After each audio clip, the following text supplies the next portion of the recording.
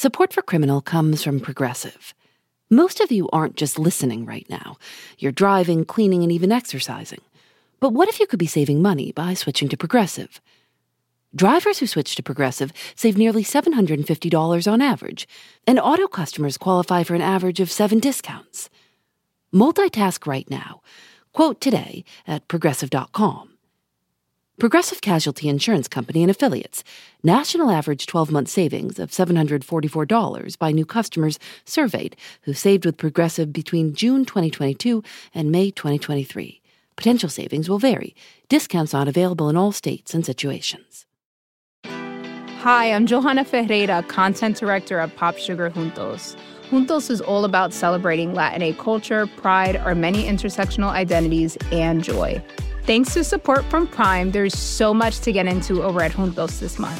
From conversations with the Latinx minds behind our favorite new movies and resurrected TV shows, to thoughtful celebrity commentary and exclusive interviews with some of the biggest Latin music artists today. And it doesn't stop there. Get more of the music, movies, and shopping you love on Prime. Whatever you're into, it's on Prime. Visit Amazon.com/Prime to get more of whatever you're into, from streaming to shopping. And get all of our latest coverage at popsugar.com/juntos. Con amor, Johanna. Hi, it's Phoebe. On Tuesday, June 11th, join us at the Tribeca Film Festival for a special 10th anniversary show. We'll be telling some of our favorite stories live on stage. Plus, our friend Melissa McCarthy will join us for a Q&A. Tickets are available now at thisiscriminal.com/live. See you soon. Let's just start with you both introducing yourselves. I'm Lynn Matthews. And I'm Alan Matthews. And tell me a little bit, both of you worked with heroin users for a long time. Did you, have any of you ever tried heroin? Of course we have, yeah. We were hippies. Yeah. We met Lynn and Alan Matthews in Liverpool, a city built around a major port in the UK. It was once extremely wealthy. In the 1800s, there was so much trade in Liverpool that a banker's magazine wrote, "New York is the Liverpool of America, as Liverpool is the New York of Europe." How does the rest of England view Liverpool? I think they view us as being very different because we don't view ourselves as being English. We think we're superior. And we are. By the 1950s, trade in Liverpool had started to decline. Later, many dock workers lost their jobs, and a left-wing group took control of the city council. Their slogan was, "Better to break the law than break the poor." I was a hippie, from the late 60s. So obviously I smoked pot because that was mandatory. And then I took acid. Pot smokers always had a few heroin users within their circle, and we'd look after them, so they said to make sure they didn't come to any harm and that, But then, back in those days, cannabis was seen as worse than heroin, really, in a way. Like Lynn, I was a kid of the 60s, 1967, Sgt. Pepper's, The Beatles, Yellow Submarine. I was 13 years old, and I thought, this looks great, that's the life for me. And actively went out and found where I could get some drugs from. At first it was amphetamine tablets, then it was pot, and I grew the hair, and I wore the flares, and I went to the pop festivals and did all that kind of stuff, and took all the drugs that came my way. The most famous thing about Liverpool is the Beatles. We saw a bronze statue of the 4 band members near the water. Dozens of people were waiting to take a photo with it. There are 2 Beatles museums, and there are Beatles tribute bands that play every weekend. In the 1960s, the Beatles had talked about their drug use in a few TV interviews, mostly marijuana and LSD. John Lennon called their album Revolver the pot album, and the group took out a full-page ad in a London newspaper to argue for legalizing weed. Later, the BBC censored 3 songs on their album Sgt. Pepper's Lonely Hearts Club Band because of perceived references to LSD and heroin. One of them, the song A Day in the Life, the BBC banned because of the lyrics in the final verse. I read the news today, oh boy. 4,000 holes in Blackburn, Lancashire. The BBC thought the lyrics were about track marks, open wounds in people's arms from injecting drugs, often heroin. John Lennon said they were actually about potholes in the road.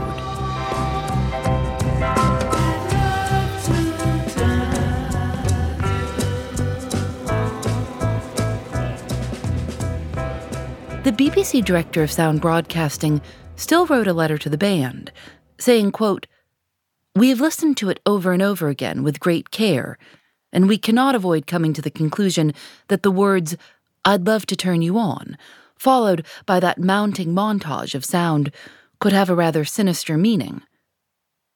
Turned on is a phrase which can be used in many different circumstances, but it is currently much in vogue in the jargon of the drug addicts."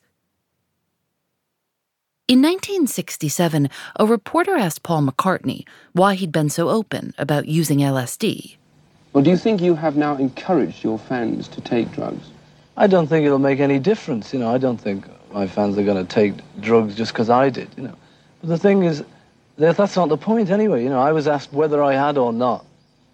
And then from then on, the whole bit about how far it's going to go and how many people it's going to encourage is up to the newspapers and up to you, on television.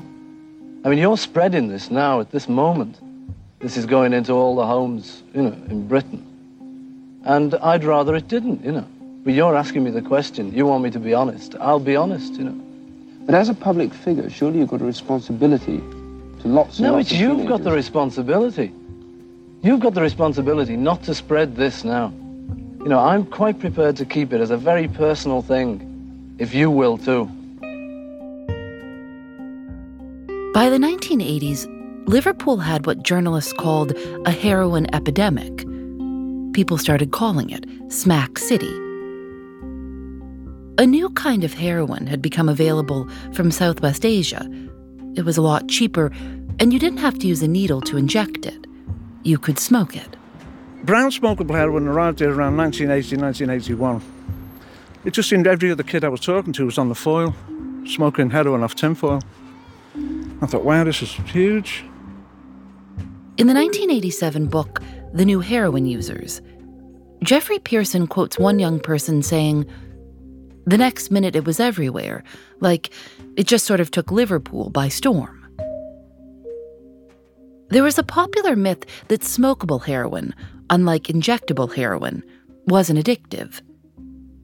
Within a few years, tens of thousands of new people were using it. Most of them were young, working class, and unemployed.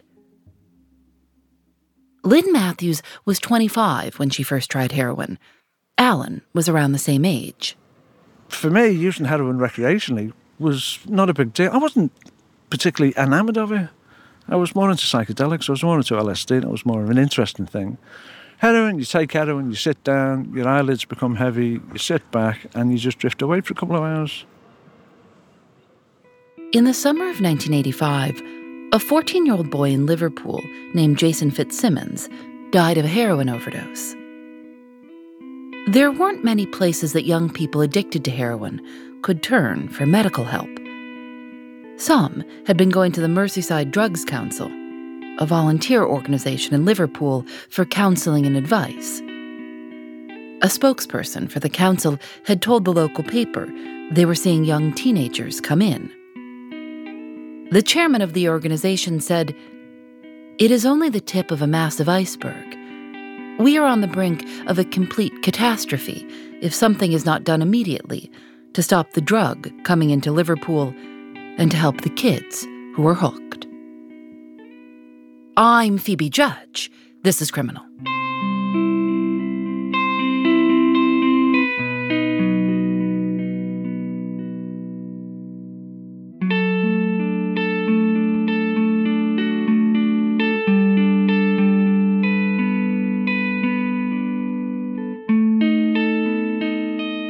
Before 1868, drugs were virtually unregulated in the UK.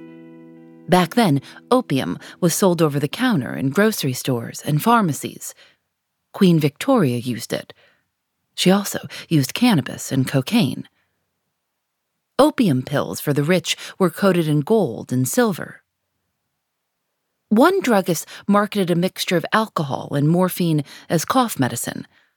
It was called Ayer's Cherry Pictorial, and its ads featured pictures of doves and smiling children. But by the 1870s, medical journals started to publish articles about morphine addiction. They realized it was a problem. A chemist at the German pharmaceutical company Bayer was working on new drugs. He synthesized aspirin, and less than 2 weeks later, he synthesized heroin. Bayer started marketing heroin as a safe, non-addictive alternative to morphine. One charity in the U.S. started a campaign mailing free samples of heroin to any morphine addict that wanted one. Other doctors claimed that morphine addiction could be cured with cocaine. Then, after World War I, the UK passed its first so-called Dangerous Drugs Act. It became a criminal offense to possess drugs like cocaine, opium, and heroin, unless they were prescribed by a doctor. But they needed to decide how to treat people who were already addicted.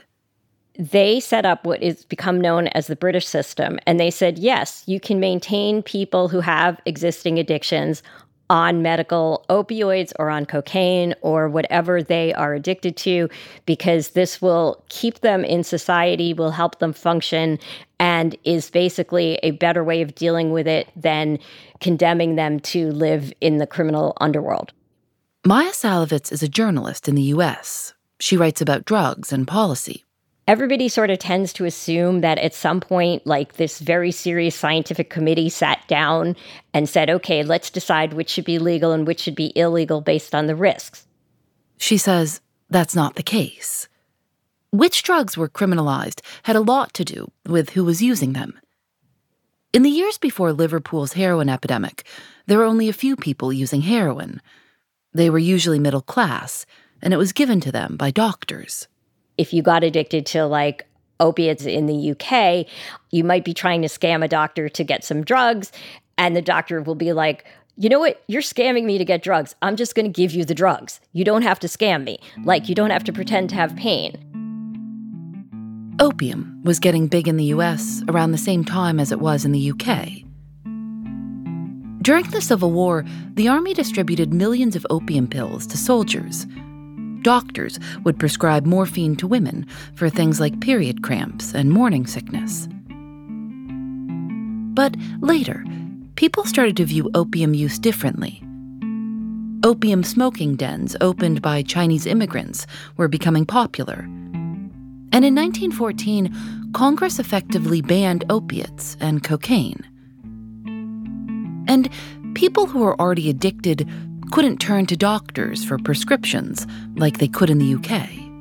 Our Supreme Court ruled that no, this can never be part of legitimate medicine. It's not a medical practice. It's not okay.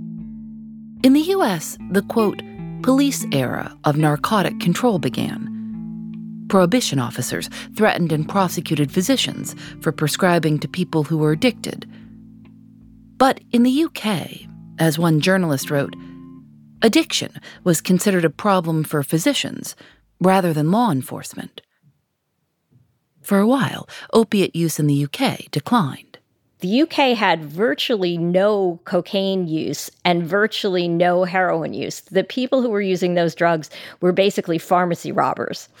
And when they got caught, or when a doctor figured out, hey, this person is addicted and scamming me for drugs, and just gave them the drugs, this problem was resolved. And what it meant was that there weren't a lot of people selling heroin on the street because there wasn't much of a market for it. And the people who were already addicted had no incentive to try to sell to other people because they had all they wanted anyway. And so it kind of kept the problem really contained for many years. But when the 60s and 70s hit, the entire Western world was filled with a wave of youth drug use. So when the 60s hit the British system, some of the doctors basically began profiteering off of selling drugs. There was a whole panic over the prevalence of drug use. And so a lot of the system was really shrunk back. In the 60s, one of the doctors licensed to prescribe heroin was named Lady Isabella Francow. She was known for her, quote, lunatic generosity, sometimes prescribing more than 400 heroin tablets a day to a single patient. When she died, a doctor named John Petro took over most of her patients. He would write prescriptions in cafes, on napkins and cigarette packs. In 1968, John Petro talked about what he was doing in a television interview. 15 minutes after the interview, Scotland Yard showed up to arrest him. That same year, the government passed new restrictions on which doctors could prescribe for addiction. Doctors started prescribing less heroin and more methadone, a drug that people could take instead of heroin to help with withdrawal. Alan Matthews says that by the 70s, many of the people he knew using heroin still got it from the doctor. You could go to the doctor, say, "Doctor, I'm an addict," and they'd get on a prescription. And that's how it was controlled. But it was becoming much more unusual for doctors to prescribe heroin. Most heroin was coming from the black market. And in 1983, Alan Matthews ran into someone he knew in high school. His name was Alan too, Alan Perry. And he said to me, "Hey, you know about drugs, don't you?" And I said, "Yeah, because I used to score acid off him in the 70s in school." He said, "Come and work for us." I said, "What?" He said, "We're setting up a drug training and information centre." I said, "Oh, right, okay." He said, "Because of this big outbreak of heroin in Liverpool. We need somebody to go out there and interview these young heroin addicts, find out what they know, how they got into it, how it's affected their lives, how it's affected their families, how it's affected their communities, and see how best we can control the situation that was getting out of hand." They started working together. At first, Alan Matthews' job was just talking to people who used drugs. So I'd sit down with a young heroin addict with an old C90 tape recorder, yeah. So the interview lasted an hour and a half. And click, right, tell me about your life. Lots of them were out of work. Unemployment in the UK was as high as it's ever been in 1984. Over 3 million people were without jobs. These were young people who'd gone through their education in the clear understanding that when they finished school, there was nothing for them. There was no jobs. Heroin came along and gave them a full-time job. Taking heroin is a full-time job, 7 days a week. You have to get up in the morning, finish off the little bit of heroin you had from last night. That would get you well enough to get out on the street to go what they call grafting, which means stealing, shoplifting, to earn enough money to get £10 worth of heroin. You'd go to the dealers, get the £10 worth of heroin, smoke half of that, then go home, finish it off, and get up the next day and do exactly the same thing. So it gave them a routine, a framework to their lives. Like one young woman I interviewed, I said, "But so, why do you take heroin?" And she said, "It gives me relief from who I am." And I thought, wow, that's heavy, man. That's deep, that's insightful. She discovered something that, when she took it, got all those horrible, dark, painful, sharp, jagged emotions and memories, wrapped them up in cotton wool and put them in the attic for 4 hours. And she got relief from stuff she couldn't get away from. We have this idea that, you get exposed to a drug and it's the best thing ever and you give up your happy life for the drug. That is very, very rare. What typically happens when someone becomes addicted is that they're searching for something, for some way to feel better, to feel comfortable in their skin, to connect with other people, and they find that a substance eases this for them. Addiction kicks people who are already down. It is not equal opportunity. It wasn't just Liverpool. In Edinburgh, in Scotland, one doctor said, "People were dying of overdoses. My patients were being found dead in a stairwell, or on the street, or in their flats."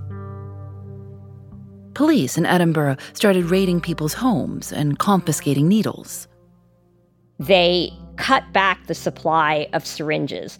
And so what they basically did was make it as bad as it could be, because the crackdown basically led to more people sharing the same needles. One person said they would sharpen blunt needles on matchboxes to use again. In Liverpool, the government health authority was worried. They knew who Alan Perry was, and they went to him for help. He was one of the first people that the public health folks turned to in order to reach out to the injecting drug use communities because, he had long roots there. The health authority convinced Alan Perry that they should be involved in the Drug Training and Information Center, and they started funding it. We became aware of this weird virus in the USA that was killing gay men in San Francisco and drug injectors in New York City. Alan Perry went over to New York, and John Ashton from these big knobs at the health authority, to talk to treatment services there and find out what this HIV thing was, because we'd never heard of it. They were so concerned by what they found there, they came back to Liverpool and they said, look, this virus is spread by people sharing injection equipment. The doctor in Edinburgh, who'd seen patients dying of overdoses, Roy Robertson, got a hold of an HIV test. He started testing the blood of people who were injecting drugs and found that 60% were HIV positive. People started calling Edinburgh the AIDS capital of Europe. In Liverpool, Alan Matthews remembers hearing the news. And we thought, shit, hang on, this is no longer 3,000 miles across the Atlantic. This is 300 miles with the M6 motorway. We've got it. It's here.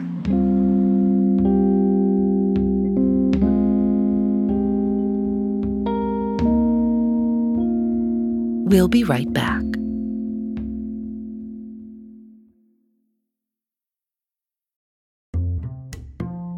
Support for Criminal comes from Astapro, who also provided us with free samples.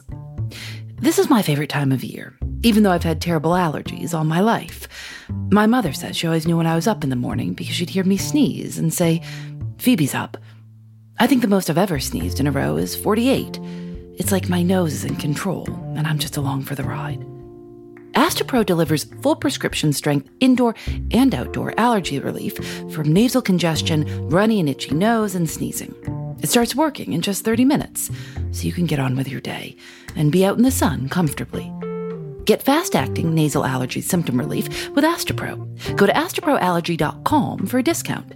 That's ASTEPRO allergy.com. Use as directed for relief of nasal congestion, runny nose, sneezing, and itchy nose due to allergies. Support for Criminal comes from Quince. It's spring, and you might be in the mood to get rid of some clutter. A good place as any to start is your wardrobe. Having just a few high-quality, timeless pieces of clothing feels a lot better than a closet full of stuff you're not that thrilled about. You can get some of those well-made essentials from Quince. Quince is a brand that offers luxury clothing essentials at reasonable prices. They have a wide variety of items, like 100% Mongolian cashmere sweaters, organic cotton sweaters, washable silk tops, and 14-karat gold jewelry. All of Quince's stuff is affordable. In fact, they're priced 50 to 80% less than similar brands. They're able to do that because they partner directly with top factories. Indulge in affordable luxury. Go to quince.com/criminal for free shipping on your order and 365-day returns. That's QUINCE.com/criminal to get free shipping and 365-day returns. Quince.com/criminal. Tell me where we are right now. This is the Philharmonic pub, which is probably one of the oldest pubs in Liverpool. As you can see, it's all still as it was. It's been around for a long... And who would come here? Who comes here? Everybody. Anyone who comes to Liverpool will eventually end up here at some time. And you used to spend time here? Yes. Used to go out round here, when I was younger. And then when Back in the 80s, it was where Alan Matthews and Alan Perry and their colleagues from the Drug Training and Information Center would sometimes go after work. A lot of the strategy was developed in one of the Brahms and Liszt rooms. Do you know Brahms and Liszt? The composers. Yeah. Do you know what Brahms and Liszt means in Cockney rhyming slang? I don't know. Pissed. Drunk. I'm a bit Brahms and Liszt. They'd heard of a group of drug users in the Netherlands who called themselves the Junkiebond. Without support from the government, they'd started an underground needle exchange. If you bring dirty needles in, we'll give you clean ones. They would give out syringes in the street and provide them in bulk to drug dealers. It reduced the chances of somebody sharing a syringe. Just common sense, pragmatism. We thought, well, we could do this here. We asked Alan and Lynn Matthews to take us to the building where it all began. It was around the corner from the pub, in a plain brick building. It's just on Maryland Street here, number 10 Maryland Street. And here's a guy going in now. Oh, yeah. Hello. Do you live here, work here? What is it? Oh, yeah, I live here. These people are from the USA. We're doing a podcast about what we did in this office 40 years ago. We started the first needle exchange in here to combat AIDS, which was very successful. Could we just have a quick look inside the door? Oh, did you know that was going on here? No, I didn't. This is where the first needle was given out in Liverpool. I didn't have a clue that was there. 'Cause it's it's like half student and half just like flat. Oh. Yeah. Oh, right. So you could come in through the door here. Reception was on that side there. There was a corridor here, and the toilet was just there. So we thought that's the easiest access point. So, people were coming off the street, didn't even have to go into reception, just go in. Somebody'd be around. Yeah, what have you got? Okay, dump all those used syringes in a sharps bin.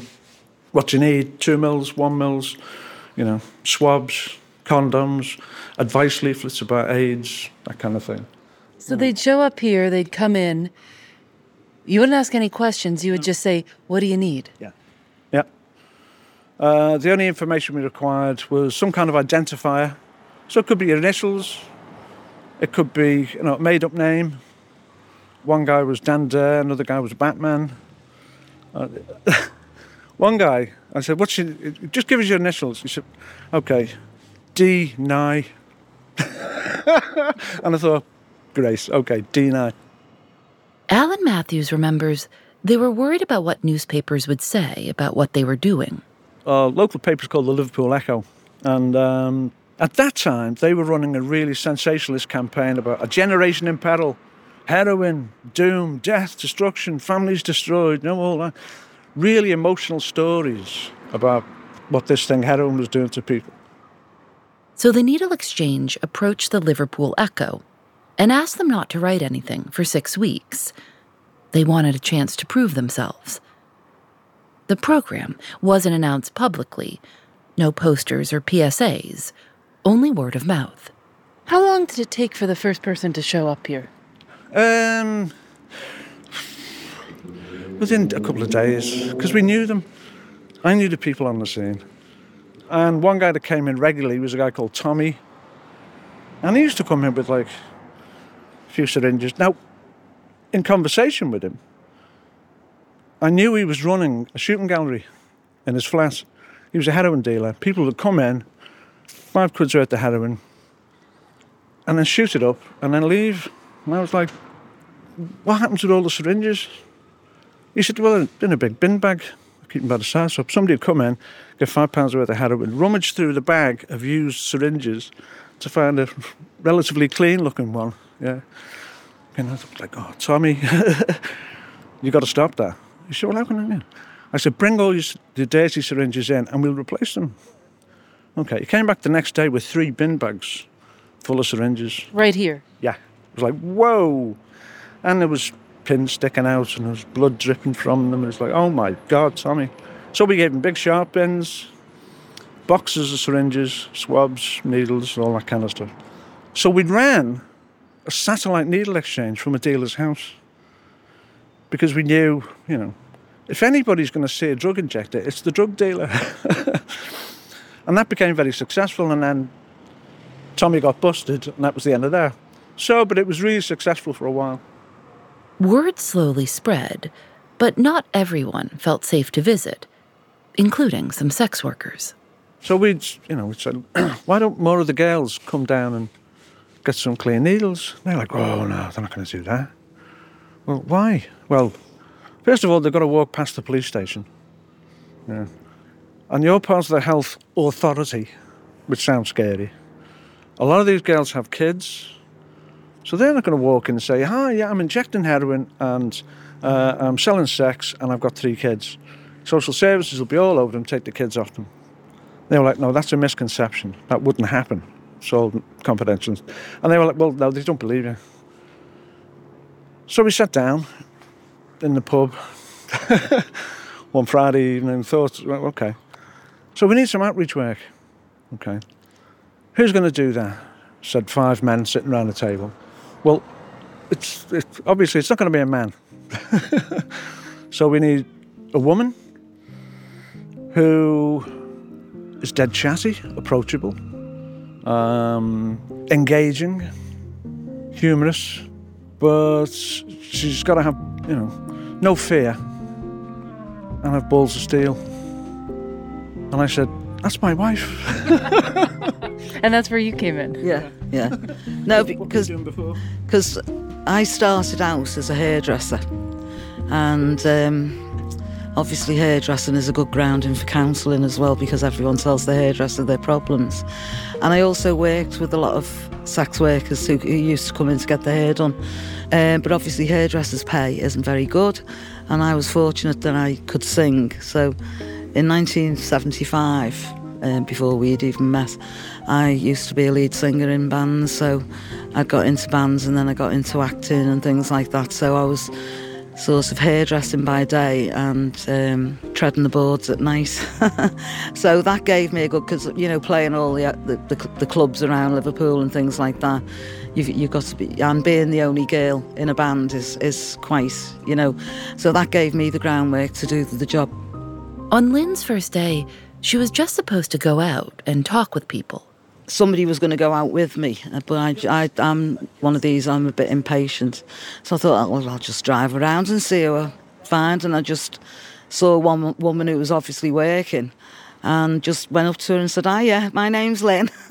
I'm from the health authority. They want to know, what you need, what's going on. And she was like that. I said, I've got condoms here if you need them. And we just got chatting and she took the condoms. And then before I knew it, I was surrounded by a group of women who were wanting to know who I was. And one of the first questions they asked me was, are you a social worker? And I went, no, I haven't even got an O level, which that's the qualifications you have when you leave school. So that immediately put them at their ease, Lynn says as she was talking with the women, police officers approached them. They hadn't seen her around before that night. They wanted to know who she was and what she was doing distributing condoms. So then they said, well, have you got any for us? And I went, no, I'm sorry, I don't carry small. And which that made the girls howl. So they thought the fact that I'd kind of did that with the police, that kind of set the tone. You can tell when people's genuine or whether they're not genuine, And they knew, with me, what you see is what you get. I'm like Marmite. People either really like me or really hate me, So the problem was that they'd have to walk past a police station to get here. Police station's not there now, because obviously everything's been developed from how it used to be. We walked past where the police station had been. So basically this was where the beat really started, The girls would start working, you'd start seeing the odd one or two scattered around. It had been known as the red light district since the 50s. And I think it was moved up from the city centre, wasn't it? From Lime Street. There was always a myth that Lime Street was where sex workers worked. Because there's a song, Maggie May. She'll never walk down Lime Street anymore. Lynn says that one of the women she met started driving around with her at night. She would help introduce Lynn to other women they saw working. I'd get out the car and she'd say, this is Lynn, she's sound, you can talk to her. And then we'd have a little chat, give them condoms, and then we'd go back round again. So I got to know everyone. So there was a real strong, and we all got very, very close, you know. So it was quite humbling, really, in a way, that they actually did give me that trust. On her nights at work, Lynn went from carrying condoms to carrying needles. I used to go into crack houses and where people were hitting up, and so I could observe what they were doing and then go, oh, hang on, no, you're not going to share that needle, are you? No. Yeah. And that was how we came to start carrying needles as well. And we kept it all very, very low-key because we thought we don't want the press all over it, you know, we'll see how it works. Did people come there and just say, you must be a cop? You must be the police? I don't understand. We didn't look like police. Yeah. Police have a certain look about them, and there was always one way in Liverpool that you could always tell if someone was an undercover copper, because you'd look at their feet, because they always used to use the same shoes, and they always seemed to have flat feet. And I don't know. Judgmental. Yeah, that is being judgmental. But I think it's the way, you know, the way you are and the way you act. Lynn and Alan and their colleagues talked to the police and asked the drug squad to give them some space. It was a sort of handshake agreement. The head of the drug squad was a guy called Peter Deary. And he was very pragmatic, very practical guy. And we said, look, this is happening. We want to do this to stop HIV. And he was like, fine. Because we said, all you've got to do is park a police car across the road and nobody will come in. He said, no. He said, I'll tell the patrols to avoid the area. In fact, we'll go a little bit further. We'll install sharps boxes in every police car. So if they pick somebody up with used sharps, they can dispose of them safely in a sharps box. So, great. And we'll bring them round to you for fresh ones. So the police used to drop people off to get clean syringes, which was fantastic. The Liverpool Echo had agreed to wait and watch before reporting on the needle exchange. And on December 4th, 1986, they published a story with the headline, Syringes Swap Shop for Addicts, City's Secret Battle to Beat AIDS. The reporter wrote, the unit says it is the first scheme of its kind in Britain. The article quotes Alan Perry. We have been operating the scheme secretly because we wanted to prove it could be successful before we were snowed under with criticism. In 6 weeks, we saw over 300 people.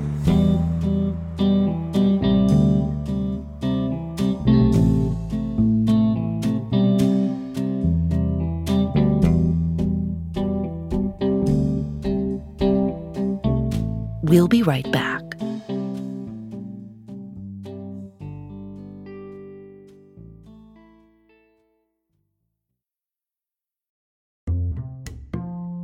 Thanks to Progressive for their support. While you're listening to the show, maybe you're also doing something else. Driving, dishes, folding laundry. I listen when I go on walks. If you're not currently driving a car, you could also be getting an auto quote from Progressive Insurance. Save money right now from your phone. Drivers who switch to Progressive save nearly $750 on average. And auto customers qualify for an average of 7 discounts.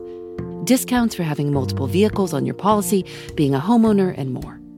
Progressive will be with you 24/7, 365 days a year, so you're protected no matter what. You can get a quote for your car insurance at Progressive.com to join over the 28 million drivers who trust Progressive. Progressive Casualty Insurance Company and Affiliates. National average 12-month savings of $744 by new customers surveyed who saved with Progressive between June 2022 and May 2023. Potential savings will vary. Discounts not available in all states and situations. In the late 1980s, journalists were coming from all over the world to see what Liverpool was doing with the needle exchange. People were calling it harm reduction. Alan and Lynn Matthews say that while they were getting a lot of positive attention from around the world, plenty of people in Liverpool didn't like it, especially parents. Parent support groups were like, these nutters are giving out needles to junkies, they're getting our kids on heroin, we're all going to get AIDS. And, you know, I don't blame them, it's a very emotional issue. In 1990, the Liverpool City Council, the one with the slogan, "Better to break the law than break the poor," declared the needle exchange was a, quote, "experiment doomed to failure." And the Liverpool City Council at the time was a very hard left socialist council run by a group called militants, who were very, come the revolution, comrades, all that kind of stuff. They took on board exactly what parents and community groups were telling them. This is devastating the community. If you've got a family and your 18-year-old son steals your mother's wedding ring to go and buy heroin, can you imagine the rift that's going to cause? And that was going on all over the place, So they started championing the cause of the poor parents and the communities and what heroin was doing. And, come the revolution, we'll have no heroin and, all that kind of stuff. Journalist Maya Salovitz says the city council opposed the needle exchange. They basically thought that we should not be giving out clean needles or prescribing heroin because, they were worried about the opiate of the masses. They were worried that drugging the masses would prevent the revolution. Liverpool City Council wanted to shut the needle exchange down and suggested holding dry and alcohol-free parties to entertain young people as an alternative. But there wasn't much they could actually do to stop the exchange. The health authority didn't have to answer to the city council. Unlike in the U.S., where states can ban needle exchanges in the UK only need the support of the central government. And Margaret Thatcher's government had decided to support the needle exchange, so it stayed open. Was the government maybe more apt to support this because of the liberalness of the way that they had supported people dealing with addictions before? I don't think it was so much that as they were really scared. And one of the people involved in the Liverpool harm reduction group was someone who could get Margaret Thatcher on the phone personally. He was like a conservative guy. And there was a conservative perspective that was basically like, AIDS is going to cost a fortune. We don't want our daughters getting it. Let's do this, even though it may be distasteful, because we want to protect everybody else. And in the United States, we just couldn't do this. We just were like, drugs are bad, drugs are bad. And maybe if people die, as an example, then they won't do drugs and the kids will be saved. Maya Salovitz was a young journalist when she visited Liverpool for the first time in the early 90s. Did you had experience with drugs on that before you had gotten to Liverpool? Oh, absolutely. Yeah. I mean, I had been addicted to cocaine and heroin, and I was several years into recovery myself. She was familiar with various policy approaches to addiction and remembers thinking that the way the U.S. was responding, criminalizing addiction, couldn't be right. But doctors giving drugs to addicted people didn't seem right either. She says the more time she spent in Liverpool, she started to change her mind. She began dating someone who worked for the needle exchange.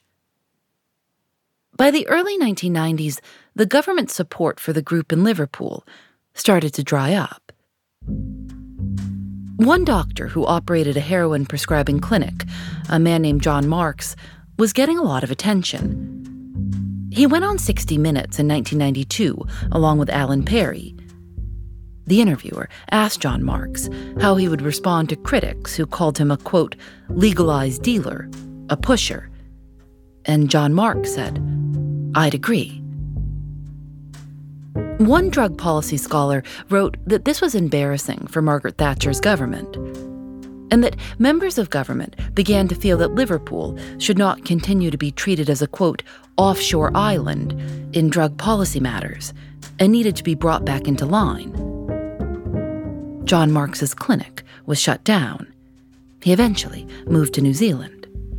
After he left, a lot of doctors would not pick up his patients, and some of them died.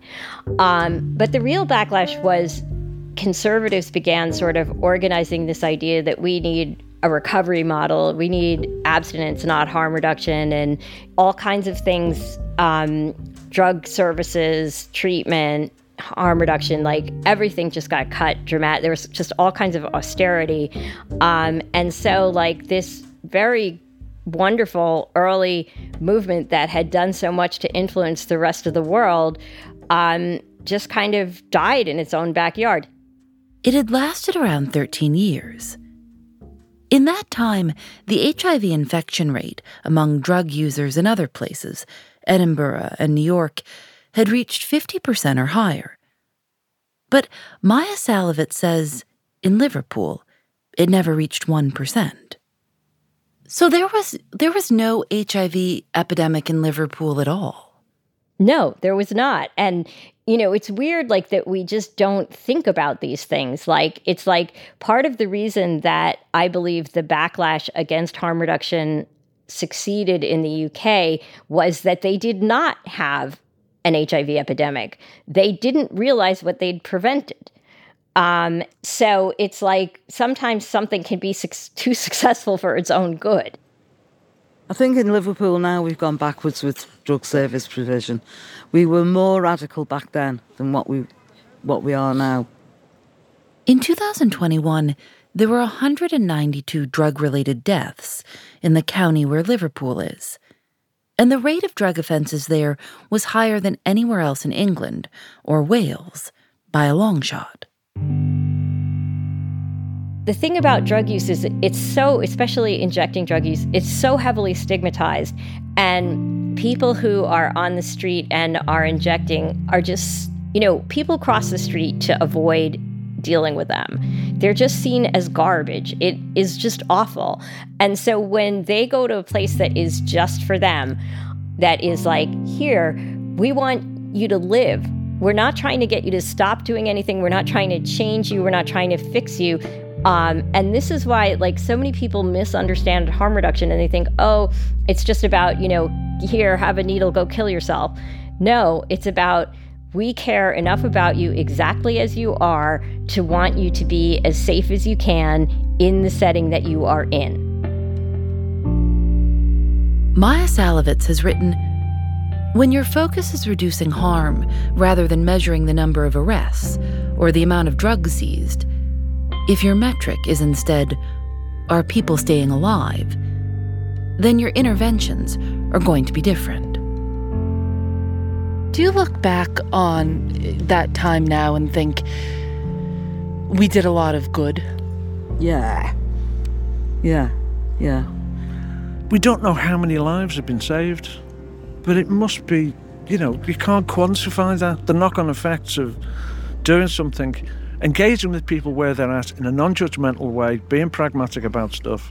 You really can't count the heads on that. You can't count the numbers on that. It's just, it's too big. There's too much.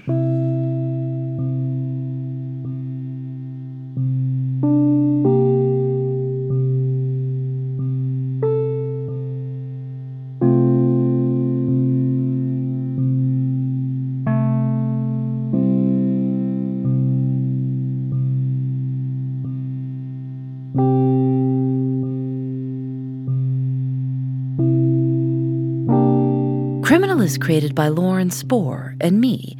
Nadia Wilson is our senior producer. Katie Bishop is our supervising producer. Our producers are Susanna Robertson, Jackie Sajiko, Lily Clark, Lena Sillison, Sam Kim, and Megan Kinane. Our technical director is Rob Byers. Engineering by Russ Henry. Special thanks to Michelle Harris. Julian Alexander makes original illustrations for each episode of Criminal. You can see them at thisiscriminal.com. Maya Salovitz's book is Undoing Drugs, How Harm Reduction is Changing the Future of Drugs and Addiction. You can sign up for our newsletter at thisiscriminal.com/newsletter. And if you like the show, tell a friend or leave us a review. It means a lot. We hope you'll join our new membership program, Criminal Plus. Once you sign up, you can listen to Criminal episodes without any ads and get a bonus episode each month. To learn more, go to thisiscriminal.com/plus. That's thisiscriminal.com/plus. We're on Facebook and Twitter at Criminal Show and Instagram at Criminal_podcast. We're also on YouTube at youtube.com/criminalpodcast. Criminal is recorded in the studios of North Carolina Public Radio, WUNC. We're part of the Vox Media Podcast Network. Discover more great shows at podcast.voxmedia.com. I'm Phoebe Judge. This is Criminal.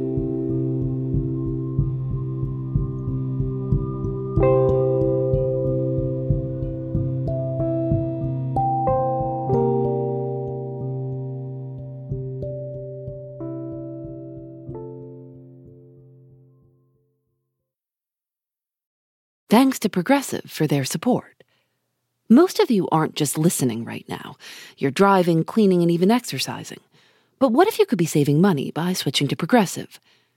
Drivers who switch to Progressive save nearly $750 on average, and auto customers qualify for an average of 7 discounts. Multitask right now. Quote today at Progressive.com. Progressive Casualty Insurance Company and Affiliates. National average 12-month savings of $744 by new customers surveyed who saved with Progressive between June 2022 and May 2023. Potential savings will vary. Discounts not available in all states and situations.